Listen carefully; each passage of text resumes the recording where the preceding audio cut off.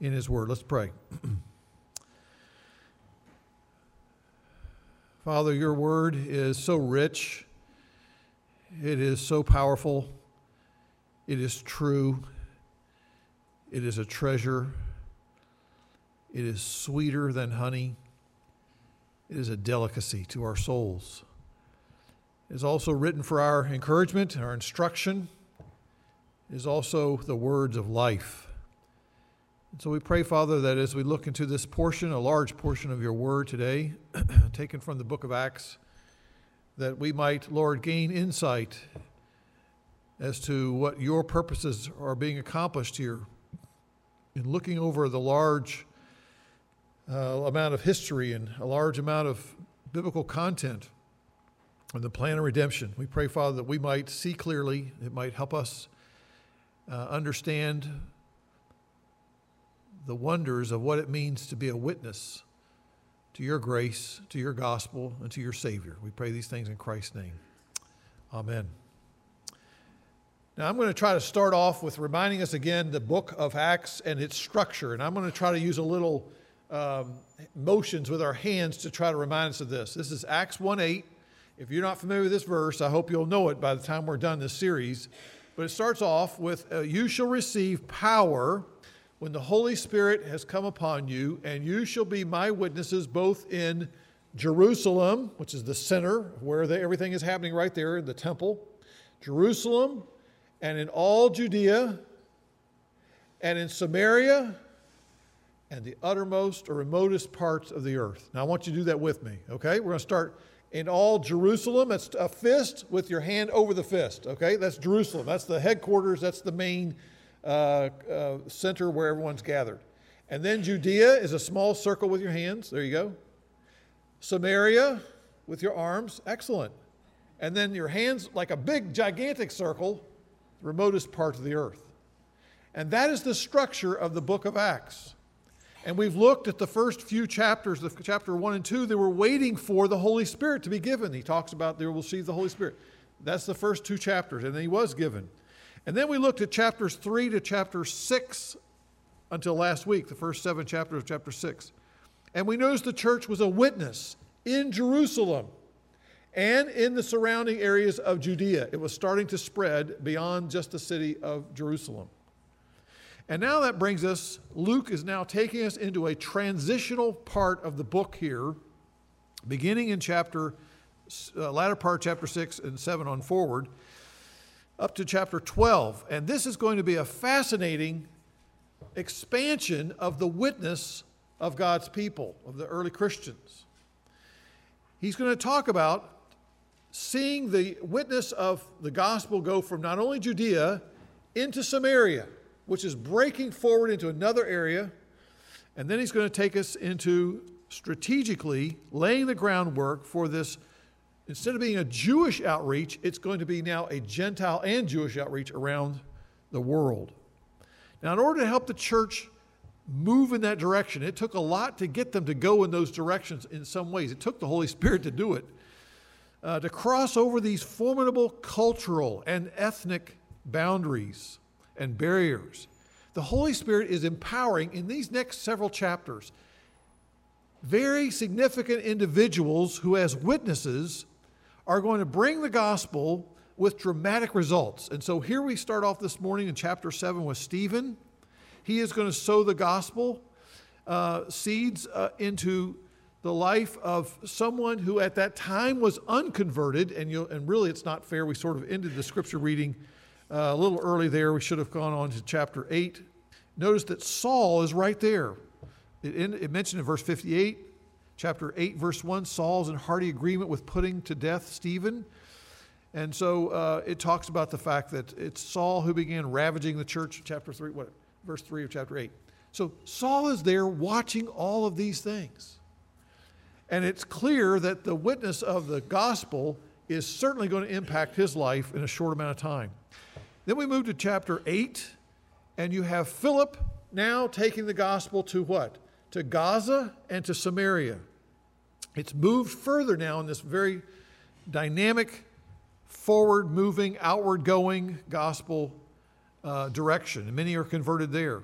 And then it's Jesus himself who is going to stop Saul, chapter 9, confronting Saul the Pharisee on the road to Damascus with the gospel, and his life is dramatically changed, and that's going to set forward the last big movement to take the gospel what? To the uttermost or the remotest parts of the earth in the Gentile and worldwide ministry of the gospel. And then Peter also is going to take the gospel to the Cornelius, the Roman centurion, chapter 10. Again, moving it in the direction of people who were pagans, Roman soldiers, people who have nothing to do with the Jewish faith in their growing up years. So this is the expansion of the gospel. That's what we're trying to help you see as we make our way through this book.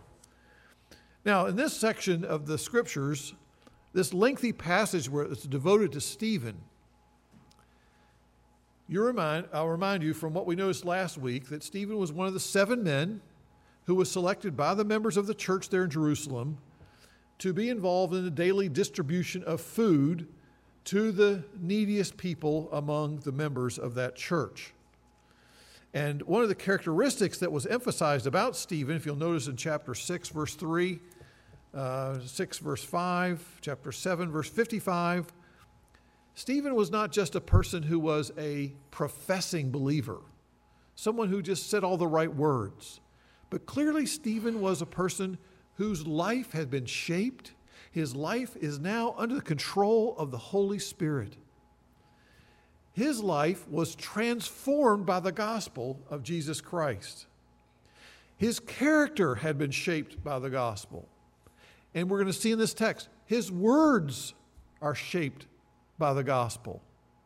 Even his death is radically shaped by the gospel.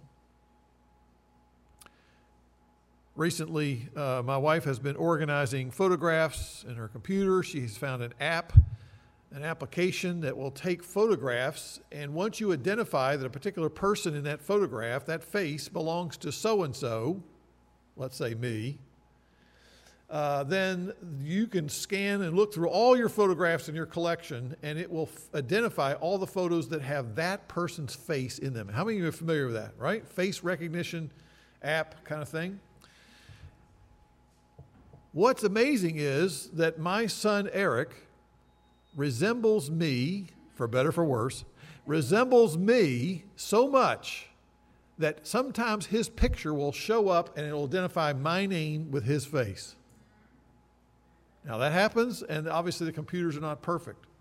But I think what we see here is that we see sort of a spiritual application of that in this passage. It's clear that Luke is definitely trying to do that. He is trying to say, look at Stephen. He has Christ likeness in a way that says you can't escape the fact that this guy is a follower of Jesus Christ. His life has been shaped and molded now to become more and more like the character, like the life of his dear Savior, Jesus Christ. And so I want us to look at 3 things now about this idea of Christ likeness in Stephen and his witness. Here's the 3 things. First one, point number 1. We're going to notice that Stephen had a life characterized by wisdom. A life characterized by wisdom. Again, we talked about the church there in Jerusalem saw a need that was not being met correctly. They recruited people like Stephen, who was displaying the outward evidence of grace in his life. And he is a man of good reputation. His allegiance to Christ was evident. He was obviously a mature Christian. And isn't it interesting that people can see that on the outside if you're a mature Christian? It's not like you wear certain kind of clothes. It means you behave a certain way, you speak a certain way, you carry yourself a certain way, you make decisions. You're a person who is walking with Christ.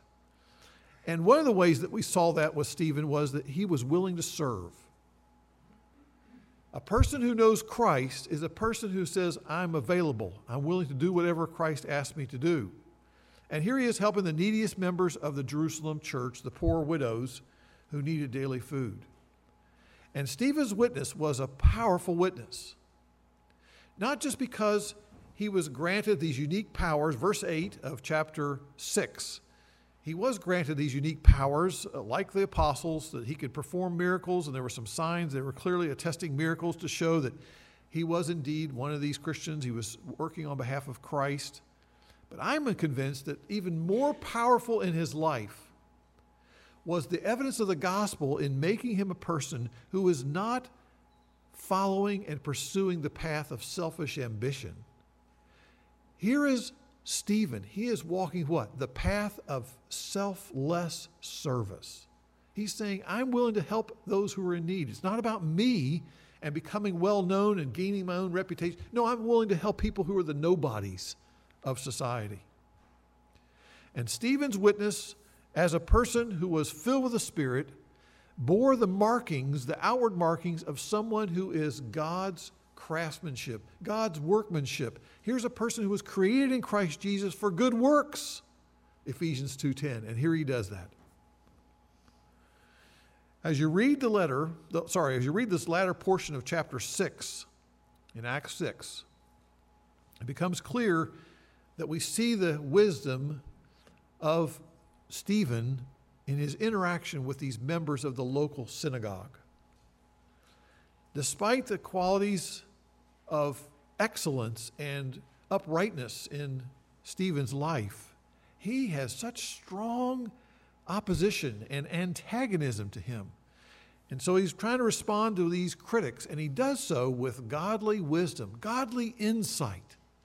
That what he's sharing here is not just something that came to him quickly, but because of his diligent study of the Word of God, it provided him understanding on how to apply the Word of God in this situation to everyday life. He's prepared to give an answer to people as they challenge him on some of the things about his faith. And so he, as a person, is gleaning from that, and he's now able to put that forward. And notice verse 10. I love this. Luke is so great with these details he's included here. The insight that he's sharing from the Word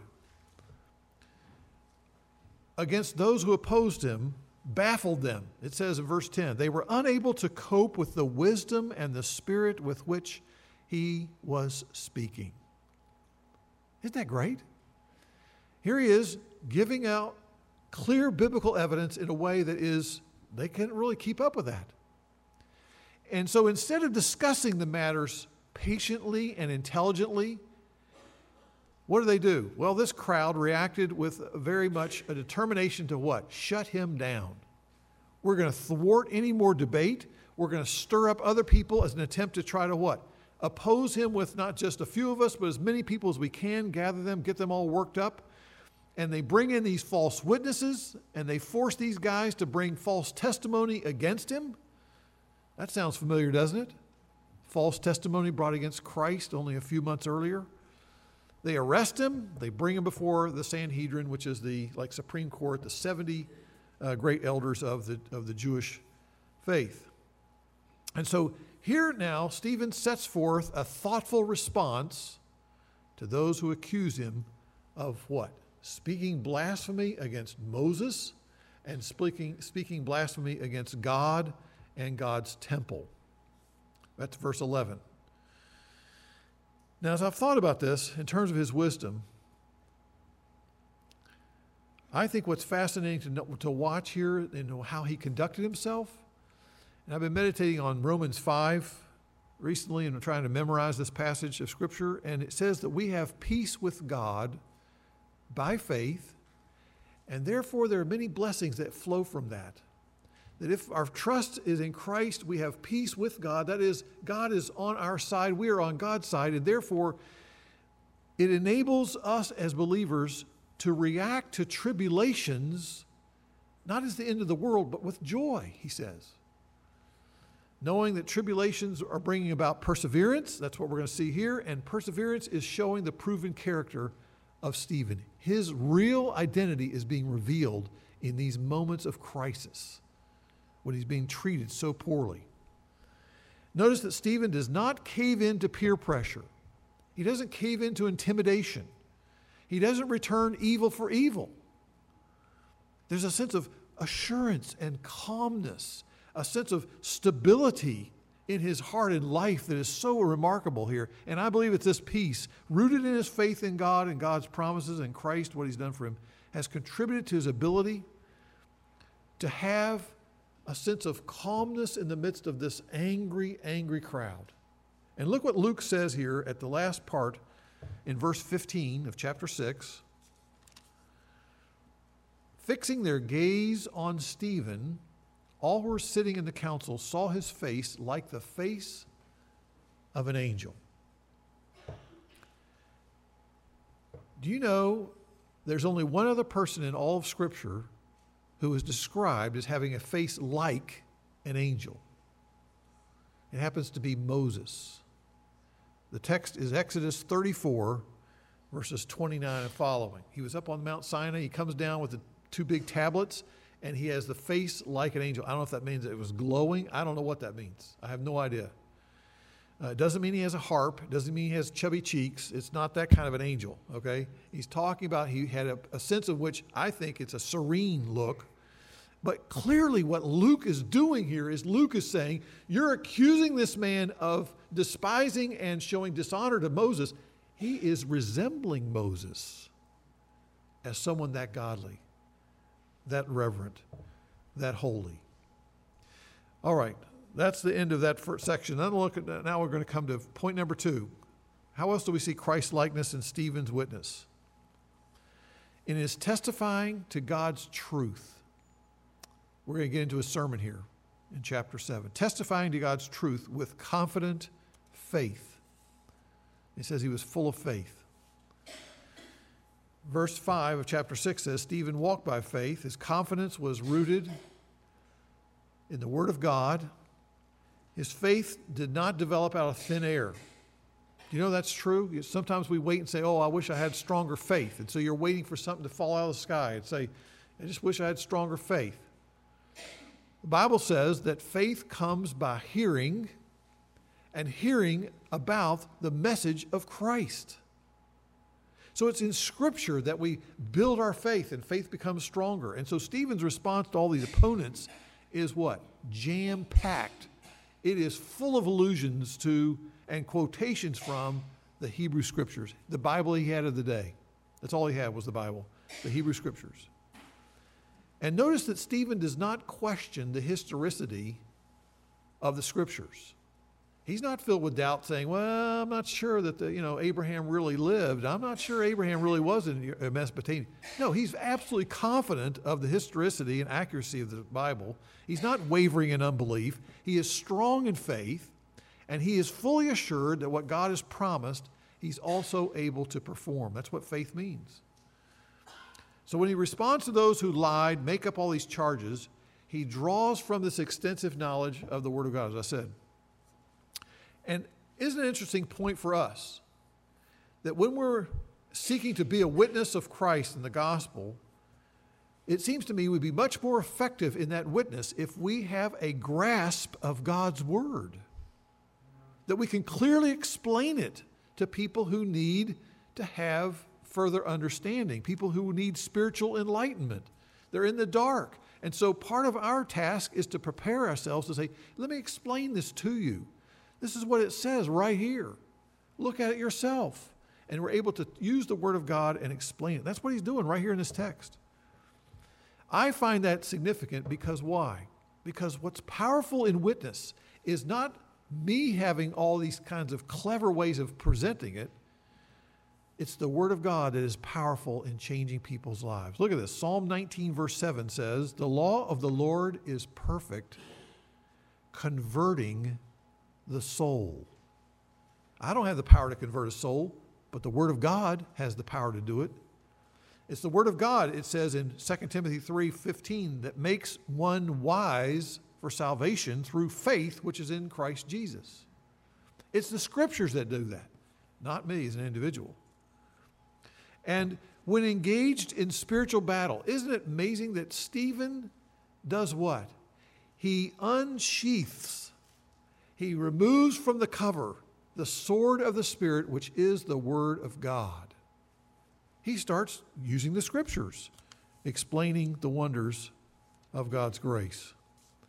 Now, we're going to go into this. This is going to be the most concise summary of a long passage of Scripture that I'm going to be able to put together here. So follow me with here as we work through this.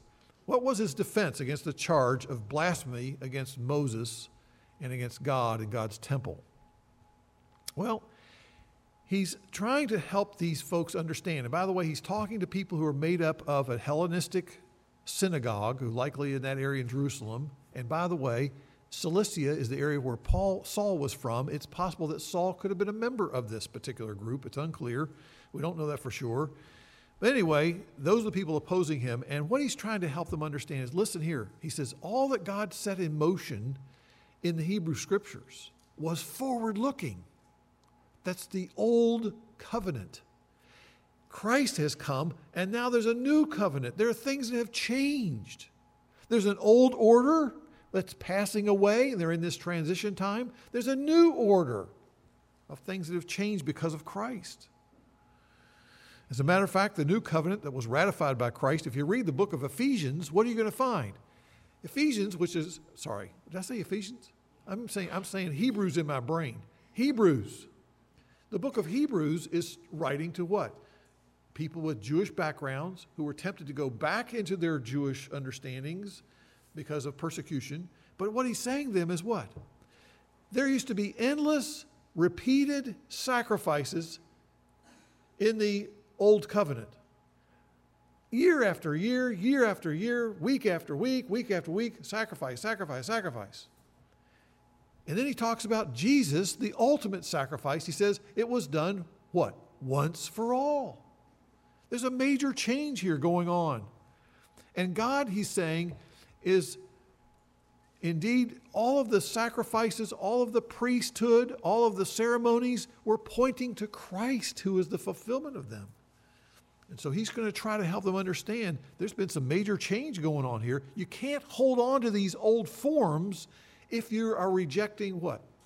Christ. Because Christ is what they were pointing to. So he backs up and he goes all the way back to Abraham. And then down through Israelite history, he's going to sort of go through them. Abraham, Moses, David, all the great ones there. He's going to try to help them understand what? First of all, that God was not stuck in one location, one zip code, and that's the only place you can find God, because that's what his current society, current generation, were saying. God's right here in this temple, right here in Jerusalem. He's nowhere else. He's right here. And he's showing them in this text, you can look through it, Mesopotamia, God was there speaking to Abraham. He's in Egypt with Moses. He was at Mount Sinai. He's also in Jerusalem. Wherever God was became holy ground, right? Even in Sinai or at the burning bush. And God is not limited to a man-made temple. God is not contained to one area, one building, one place. Matter of fact, if you want to look at further verses on that, Isaiah 66 talks about that, and so does the dedication of the temple. Solomon even had said such a thing. God, you cannot be contained into one little building built by men. So the temple in Jerusalem is really temporary. That's a radical thought for them. They're thinking this was the greatest, the ultimate, because it had been taken so many years to build it. Herod had been involved in all that.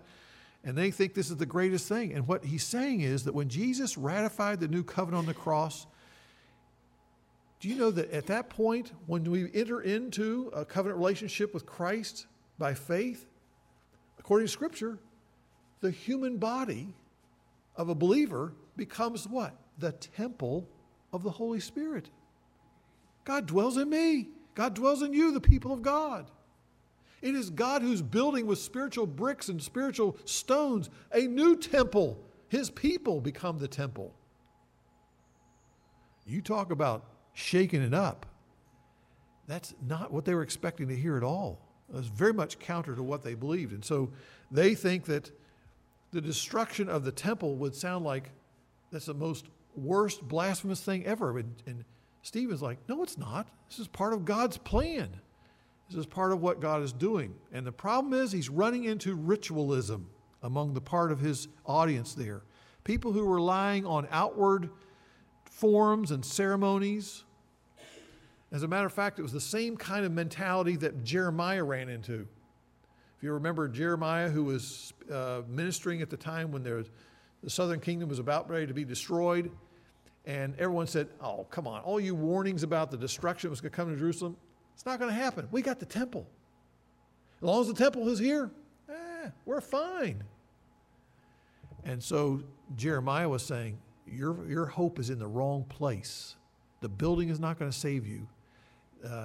Jerusalem is going to be destroyed. Your hope is in the wrong place. Instead of being in God and submitting to him and repenting of your sins, you're relying on the temple. And so here in this text, the opponents of Stephen are convinced that their relationship to God is based on external things. Their association with the temple would mean that, oh, we're good. God and me, we're good. I go to temple, temple's right here. Hey, we're good. The problem is, listen, Stephen said, you're just like your ancestors. If you go back through biblical history, you'll notice that they rejected again and again the prophets that came. They mistreated all these different deliverers God sent. And Stephen, here he is as a faithful witness, a bold witness, pointing out to the leaders of Israel, listen, you people have now rejected the one who is the ultimate prophet, the one who is the ultimate witness, Jesus Christ. You've now just rejected him. And now it's time for the gospel witness to be going further into the Gentiles.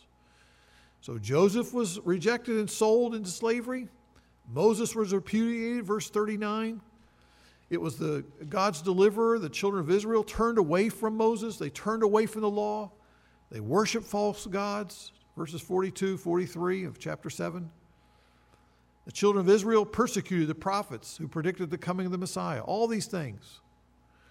And the audience to whom Stephen was speaking there, they are following in the steps, doing the same thing, but they did it in the ultimate way because that generation put to death Jesus Christ, the righteous one.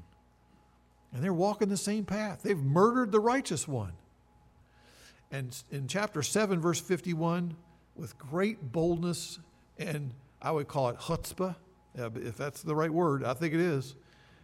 Here is Stephen, he says, you folks are resisting the Holy Spirit. What does he mean by that? I think he means there's such a huge amount of spiritual truth in the scriptures that he has now placed before them. And they're saying, I don't buy it. Don't buy it. I reject it all. And you are giving false testimony. They are just saying he's the one to blame rather than this huge evidence given by the Spirit of God in the Word of God. And what are they doing? They are trying to silence the prophets. They distort the Word of God. They reject the Messiah who was appointed in the Old Testament. All that is coming down. Now, what does this message have to do with us? Why did Luke include such a long message? It's the longest message in the book of Acts. Not that that's bad. But the message was essentially that all of us, as people made in the image of God, in our fallenness, we tend to cherish the idols of our hearts. See, in the first century Judaism, their idols became what?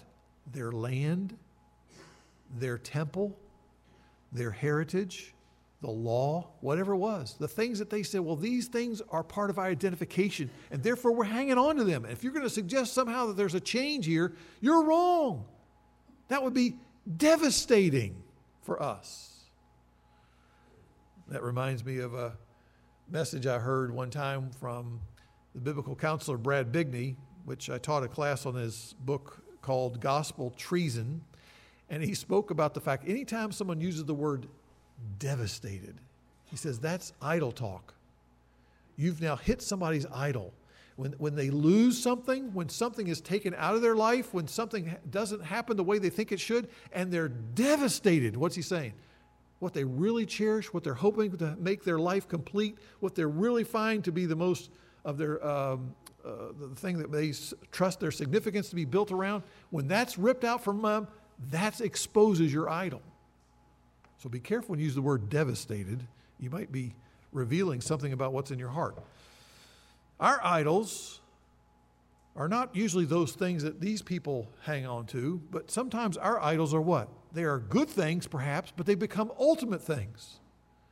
So sometimes our idols, we would say, have become things like our status, our job title at work, having a comfortable life, having a high performance in some area that we're trying to excel in, to be the best at whatever it is.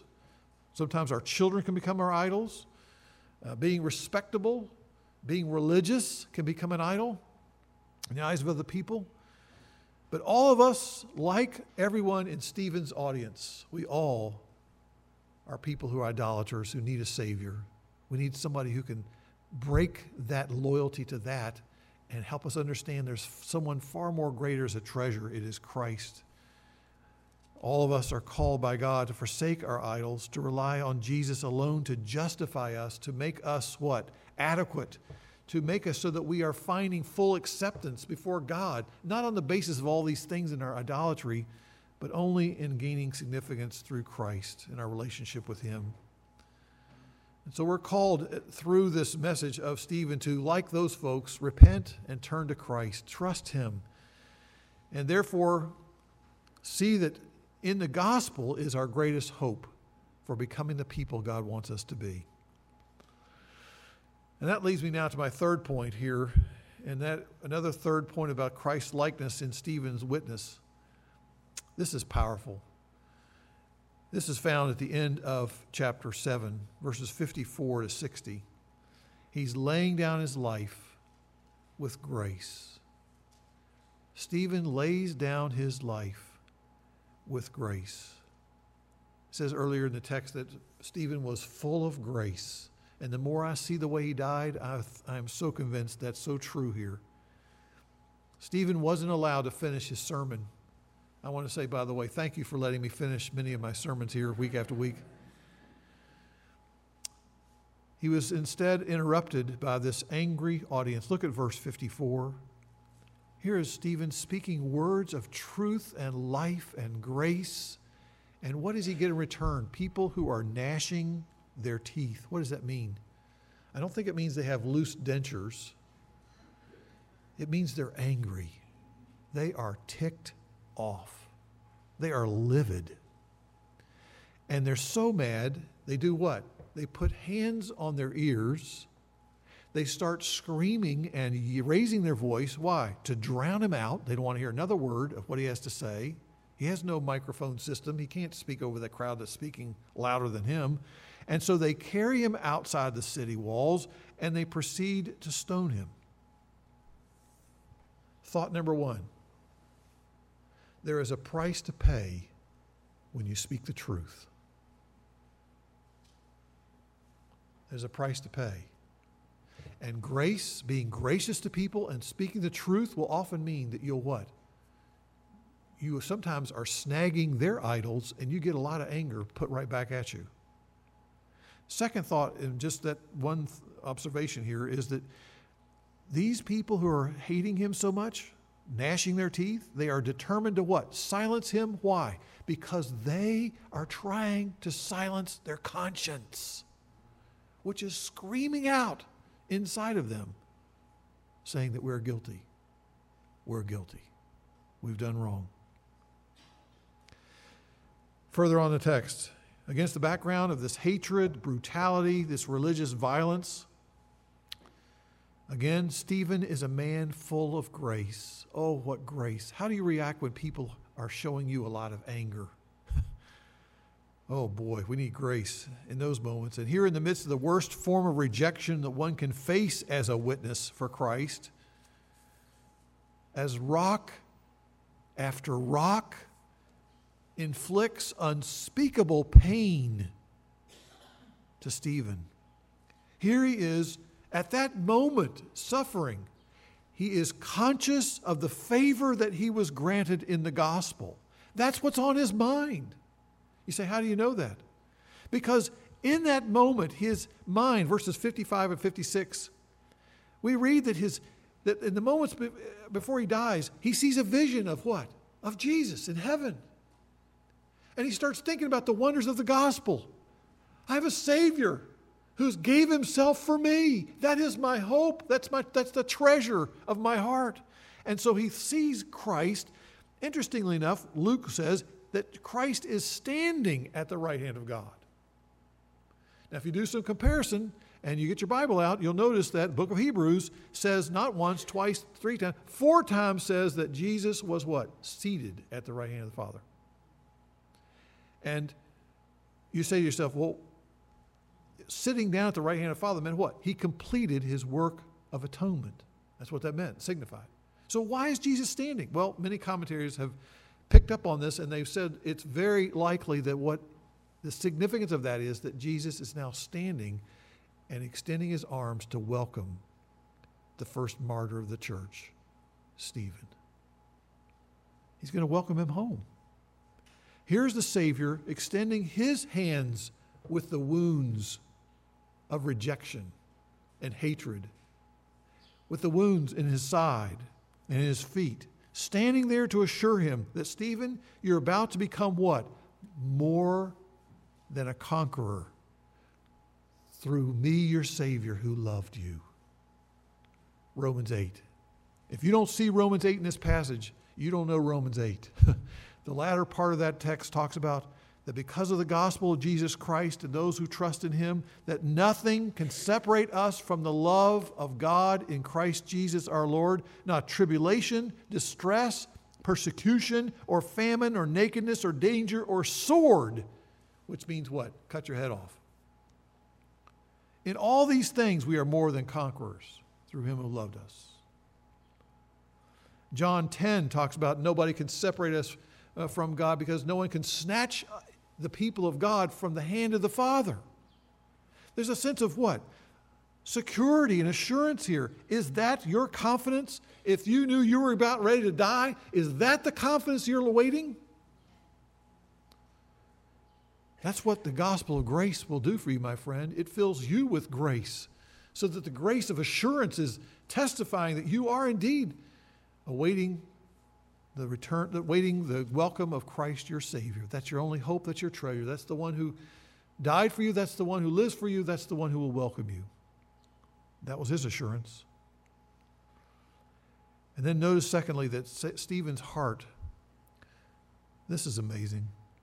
Nothing but the Spirit of God could do this. His heart is not filled with thoughts of revenge or bitterness or hatred.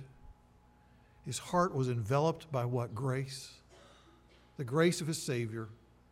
His heart is reflecting in wonder of what Jesus did for him on the cross. How Jesus laid down his life for sinners like Stephen. And what does he do next?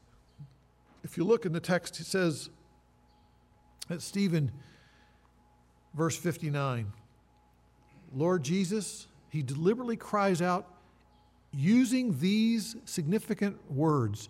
He cries out, Lord Jesus, receive my spirit. What's he doing there?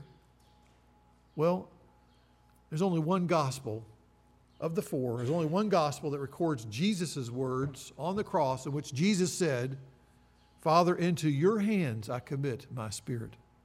Now, which gospel writer do you think did that?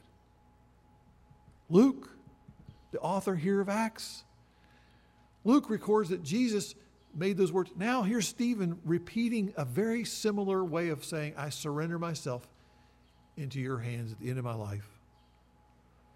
Moments before he died, as an overflow of God's grace, Stephen prayed for his what? He's praying for his enemies. He's praying for his executioners. He's praying for his persecutors, just like his gracious Savior and Lord had done. Look at verse 60. Falling on his knees, crying out with a loud voice, Stephen says, Lord, do not hold this sin against them. Isn't that what Jesus did? Lord, Father, do not hold this against them. You know, it's like he's praying. What does that mean? Does that mean they're all automatically going to be forgiven? No, he's praying that they will become a believer, they'll become Christians, and therefore be forgiven. You know what Jesus said in Matthew 5:44? In the text in which he talked about being blessed? No, in the context of saying, you've heard it said, hate your enemies. Jesus says, no, instead, love your enemies, pray for those who persecute you. That is the most unnatural thing in the world, right? it requires a grace from God, grace through the gospel. And that's the grace we see lived out in this witness, Stephen. I read somewhere that the name Stephen literally means, in the Greek, crown, or like the winner's garland, the little crown that they would wear when they would win a contest. Here in Stephen's last words, his final witness, his final breath, it carried him over the finish line. And he was then crowned with glory as the first Christian martyr. With his life, Stephen's hands and heart had served the least of the people of that society. With his lips, he had proclaimed the truth of God from a heart of faith. And at the final moments of his life, Stephen, in his heart, was beating with the heart of his Savior, Jesus Christ. Here he is extending grace in the gospel to those who were executing, who were killing him by stoning. May the Lord help us to see that bearing witness to the gospel may be costly, but it is indeed a powerful way to show forth the greatness of our Savior. Let's pray. Lord, what a contrast we see in this text of Scripture to what we read about in today's world, where there are fanatics who are going around strapping bombs to their bodies and blowing up themselves and trying to kill as many people as they can for some reason or some attempt to try to attain a greater good in some spiritual twisted way. Lord, we see in this text the glories of the gospel lived out. We see the amazing fruit of the grace of Jesus Christ in a person's life, in which a love that is indescribably amazing was demonstrated. But Lord, we know that's nothing but a very small reflection of the glories of your love shown on Calvary toward people who were your enemies, toward people who were despising you and rebelling against you and resisting you and doing everything we could to go our own way. So, Father, I pray that as we read this text and think about it and ponder these great words, we pray that you might draw us to Christ. May our love for Christ be deeper. May our boldness for Christ be stronger. May our service for Christ be ever more humble, no matter what the cost, because of the greatness of all that you have done for us and the grace we've received in Christ. We pray in his name. Amen.